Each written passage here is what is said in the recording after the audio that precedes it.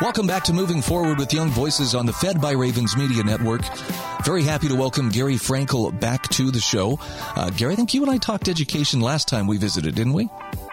Yes, we did, Brian. I believe it was, if I remember correctly, it was my piece on special education students and mask wearing. Yeah, and you have kind of got your finger on the pulse of what's happening education-wise, near and far across the country. I'm looking at this headline and I'm going, okay, this is going to be an interesting conversation. The headline is "Misery, Thy Name is Baltimore City Public Schools." Wow. Yes. Okay, unpack that for us. So, inner city schools around the country have a reputation of being poor, less property wealthy, lower quality, lower test scores than other districts in the country, especially in wealthier, more suburban areas. But Baltimore is kind of a special case in that the problems afflicting Baltimore's public school system are not related to funding. They're not related to quality. I mean, Baltimore is funded as well as any urban city school district in the country. The problem is just the sheer level of corruption and incompetence at the administrative level that just makes life for teachers and students and lower level administrators who genuinely care about students around the district an absolute nightmare, something that is reflected both in their funding and their test scores. Wow. All right. Now, I'm not trying to fix blame here, but let's zero in. What are some of the reasons why these are such huge challenges for this system? Yeah. So Baltimore's administrative system seems to be more concerned about preserving their funding levels than they are educating their students. One example I give of this in the article, as a matter of fact, is the phenomenon of ghost students. So ghost students don't necessarily refer to ghosts. They refer to students who are labeled, they're registered for classes, they are labeled under the registry. The school district receives tax money for these students, but they don't exist. They're a mirage. They are a front put up so the district receives more money. And in some schools, these ghost students can comprise a majority of their student population, and yet nothing is done about this. Wow. I mean, I'm looking at the article here that talks about how even if Elon Musk were to drop every last one of his dollars in here, it still wouldn't solve the problem. Yep. Yeah, the enemies of school choice and people who don't think parents should have an active role in their child's education will generally put most of the problems afflicting public schooling today, they're not funded enough, state governments don't care enough. But that's not what's happening here in Baltimore. Like I said a couple minutes ago, they're as well funded as any urban school district in the country. I mean, I compared the per student spending of Baltimore City public schools with I grew up in the suburbs of Dallas, which are considered a traditionally property wealthy area. I compared the per student spending from my well-regarded suburban school district north of Dallas to Baltimore, and they're very similar to each other. I mean, the difference is so minute that there should not be this wide chasm that we see between these two school districts. So in Baltimore's case, more money isn't the answer. All the money in the world wouldn't help them because there's this administrative glut, rot, corruption that is hurting all of the families living within district boundaries. And it sounds like we're talking politically driven stuff. So now the question becomes, is there anything that can separate that political power that controls, that lack of school choice?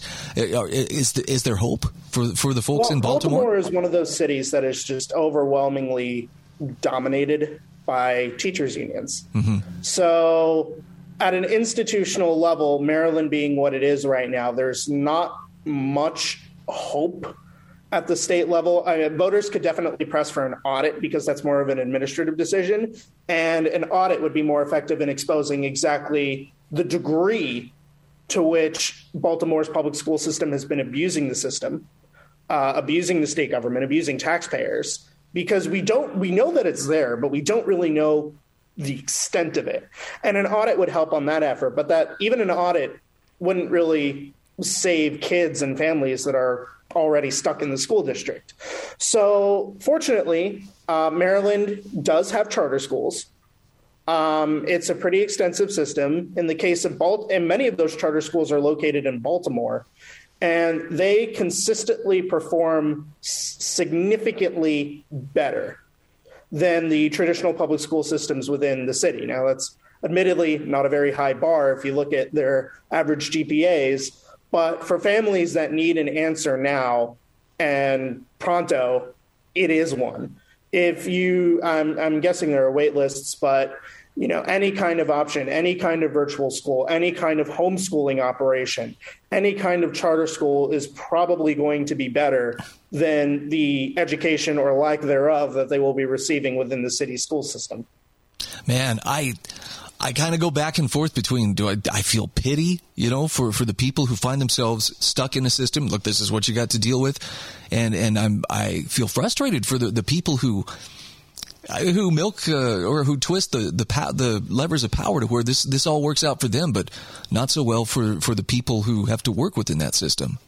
No, absolutely. The people that are really lost with all of the failures and all of the corruption in Baltimore are the students. It is these families because, any inner city school districts sometimes have a bad reputation, but no, these are people that genuinely want to succeed. They genuinely want a better life for themselves and their children's. And the school system is not only not an asset in that effort, it is an active opponent.